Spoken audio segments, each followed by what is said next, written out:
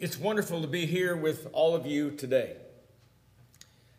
I thought about what I might talk on this morning, and I think it's appropriate in a time of unrest for the child of God to have victorious optimism. Sometimes the negative circumstances that surround us cause us to be pessimistic about the future, and I think that's normal. You know, people have said in my life that I'm a positive person, but not all the time. I think all of us find times, even though we consider ourselves to be a positive person, that there are times when we're negative. And there's reasons because of the circumstances surrounding us. What did the Apostle Paul say, though? This was his life. And in Philippians chapter 3, beginning in verse 13, he said, "Brethren, I do not count myself to have apprehended, but one thing I do, forgetting those things which are behind and reaching forward to those things which are ahead. I press toward the goal for the prize of the upward call of God in Christ Jesus." You know, this phrase, forgetting those things that are behind, could mean a number of things. Scholars say that it could be many things he could have plugged into that statement from a general statement. For example, it might have been persecutions or whatever, and he put those things behind. But I think it's more than that. I think the context here in looking at his life, he's saying this: I'm forgetting those negative things which I was a part of before I became a Christian. In other words, where Paul said, I persecuted the church and wasted it, he said, I'm not even worthy to be called an apostle. He said, I'm the least of the apostles and all of that. But what he's saying, I'm forgetting those things which are behind. I'm making the choice to leave them behind, and there's one reason: because I am forgiven. Please keep that word in your mind as we go forward about being forgiven. Paul understood that he had a work to do. Paul understood that. And God gives us a work to do also, and his power is found in his word. In Romans chapter 1 and verse 16, this is a very familiar passage, and it's also talking about when we obey the gospel. And it says, "For I am not ashamed of the gospel of Christ, for it is the power of God to salvation for everyone who believes, for the Jew first and also to the Greek." So it's talking about the power that the gospel has. It has the power to save, but there's more. What about after we become a Christian? Notice this passage in Ephesians chapter 3 and verse 20. "Now to him who is able to do exceedingly abundantly above all that we ask or think, according to the power that works in us." That is the word of God. In our sermon today, this little short sermon, I want to talk about reasons to be optimistic, but there's three things we have to do. If we're going to be optimistic about the future, there's three things we must do. Number one, we must bury the past. Number two, we have to look ahead. And number three, we have to put our complete trust in the Lord and remember God in all that we do. They are our three very brief points today. But number one, let me talk about burying the past. Now, I'm not saying we can't learn from the past. In fact, we learn from our mistakes. We get wisdom from the mistakes that we make, and we make it through, and we look back on that mistake, and we realize that was something we shouldn't have done, and we learn from that. So we do learn from the past. In fact, even the Bible declares that the things that were written aforetime were for our learning. And even the negative things that happened in the Old Testament, they're for our learning, and we can learn from things of the past. What I'm saying is, though, we cannot allow the negative things of the past to determine our outlook for the future. We can't do that. Look at the life of Joshua. And by the way, sometimes we have a negative attitude for the future because of fear and because of things that have happened in the past, and sometimes it gives us a pessimistic attitude. But let's look to the life of Joshua. Joshua had courage to move forward in the midst of a negative circumstance or negative event. Beginning there in verse 1, "After the death of Moses, the servant of the Lord, it came to pass that the Lord spoke to Joshua the son of Nun, Moses' assistant, saying, Moses, my servant, is dead.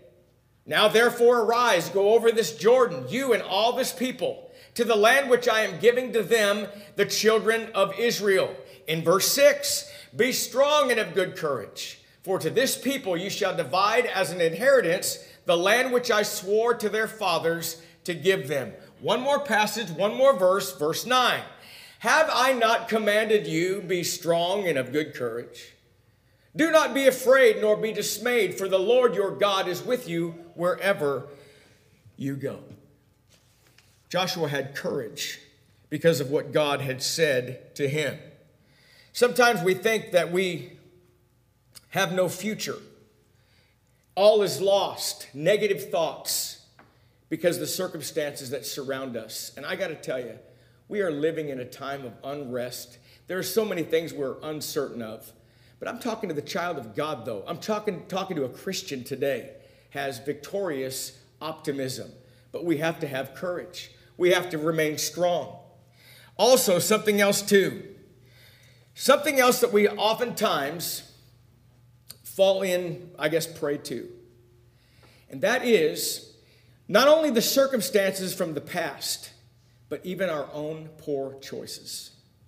And sometimes people can't get past the poor choices of the past and can't move forward. And because of that, it causes them to be pessimistic about what they could do that's good for the cause of Christ. But notice this, though, forgiving past mistakes. In Matthew chapter 18, this is very familiar, 21 and 22. Then Peter came to him and said, Lord, how often shall my brother sin against me, and I forgive him? Up to 7 times? Jesus said to him, I do not say to you up to 7 times, but 70 times 7. In other words, an infinite amount of time. Now, we understand this. The idea is, if I don't forgive you, then God won't forgive me. And we know that. I don't have a problem forgiving somebody. I don't hold grudges because that's just not my weakness. Maybe I have all kinds of weaknesses. That's not one of them. But there's something else here too. Have you ever stopped to consider what God thinks of us when we don't forgive ourselves? We can ask God to forgive us, and if God has forgiven us, we need to forgive ourselves. Sometimes it's a very difficult task. It's very difficult to forgive ourselves, and we can't get past that. But we have to cast it aside. We've got to turn and bury the past and be better in the future than we've ever been in days gone by. That's what we do. We have to let it go. Years ago, a preacher, Joe Heisel, was preaching a sermon, and he talked about the idea of this one sister in Christ came forward after one sermon that he preached, and she said, I've been asking God to forgive me for 20 years, and I just don't know if I'm forgiven, and I can't get past it. And I remember what Joe said to this sister. He said, the first time that you asked God to forgive you, did you mean it? Well, yeah. Did you repent? Well, yeah. And you confessed that sin to God? Absolutely. Joe said, it's very sad. I feel very bad for you, but 20 years ago, the first time, God forgave you then. It's time to lay it down. It's time to lay the weight down. Sometimes we're pessimistic and we're not optimistic for the future because we can't get past our past mistakes. It's time, though, to do that, and we have to do that in our life. 2 Corinthians 6 and 2. For he says, in an acceptable time I have heard you, and in the day of salvation I have helped you. Behold, now is the accepted time. Behold, now is the day of salvation. Our decisions occur in the present. Our actions occur in the present. So we must live in the present. How we do that? Number 1, we got to bury the past. Point number 2, we have to look ahead. In 1 Corinthians chapter 9, and beginning there in verse 24, this is what Paul says. Do you not know that those who run in a race all run, but one receives the prize?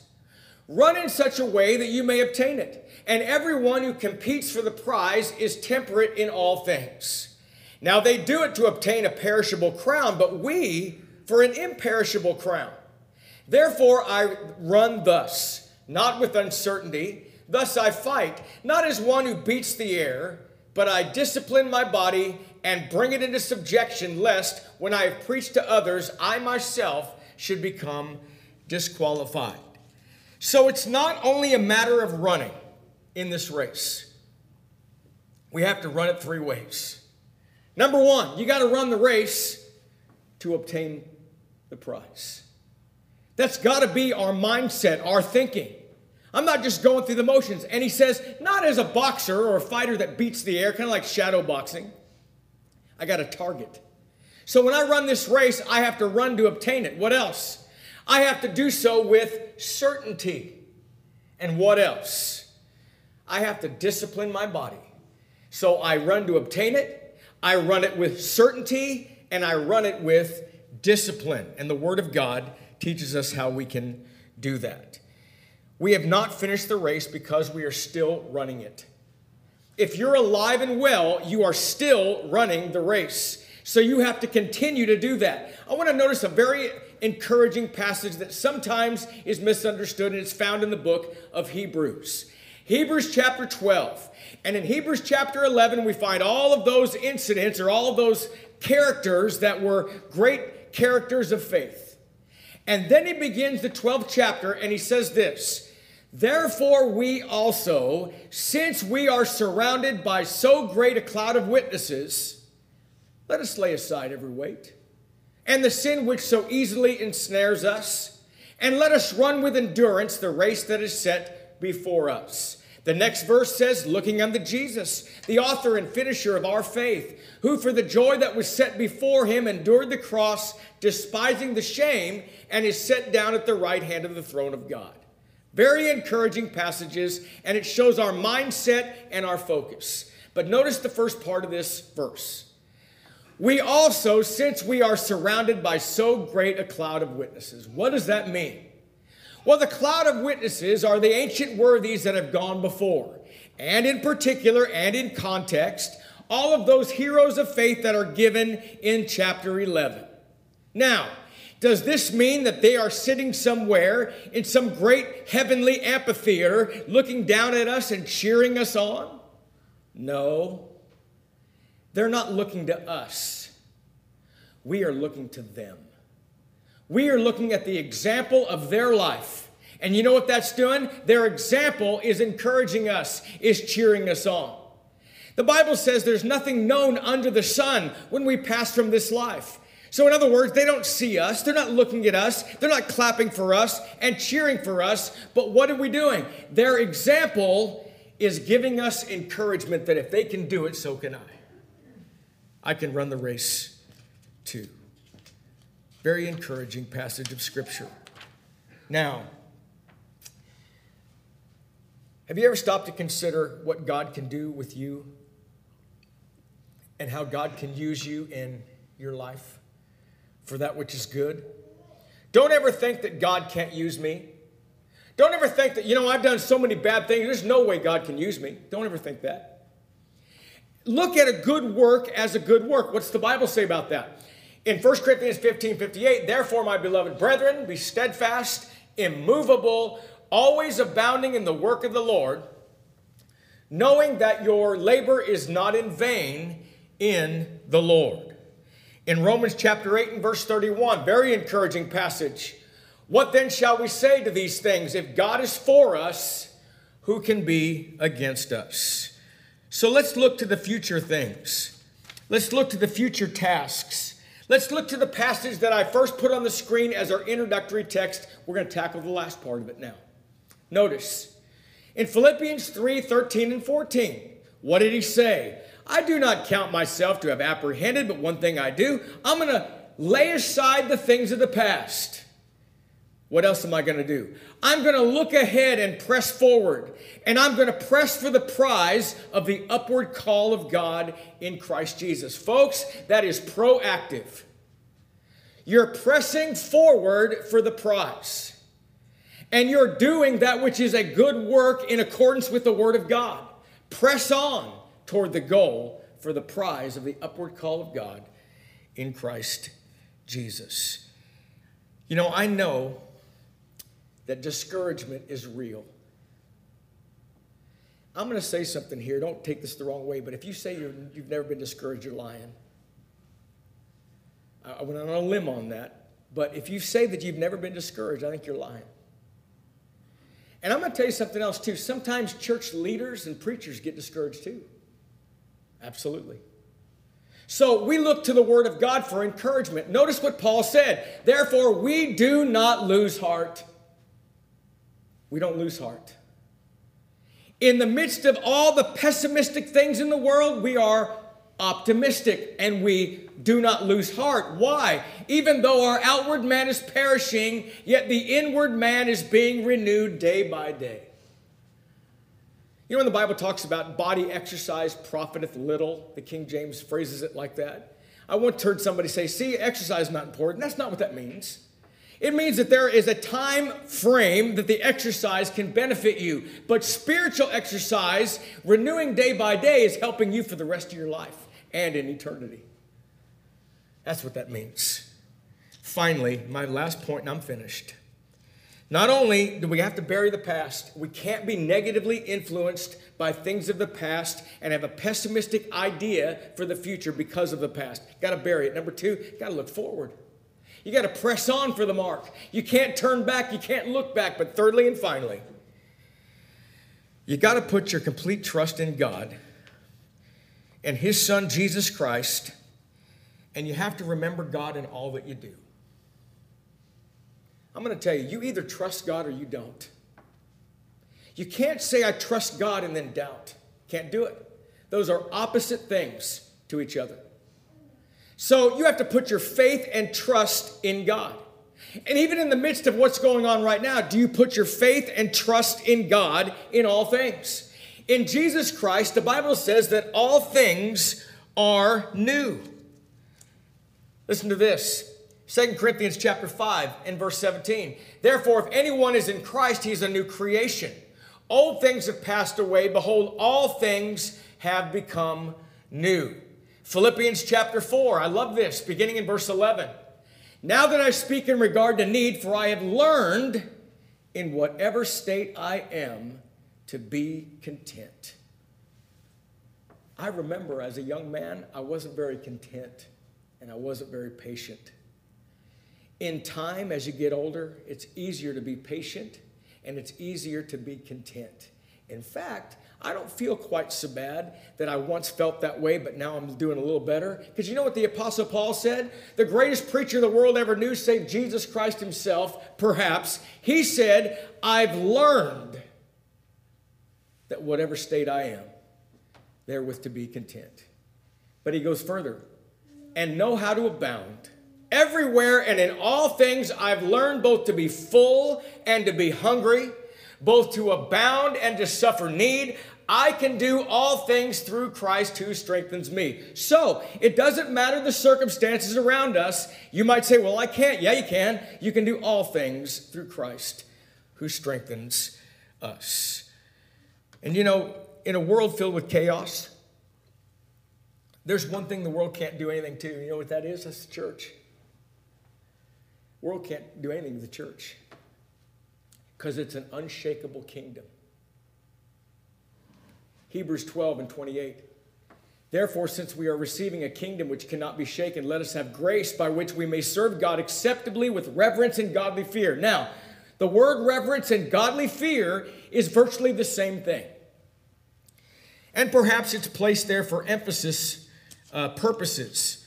But in that, the idea of being with godly fear or reverence, it means this: a profound regard for God and resolve to treat Him with full devotion.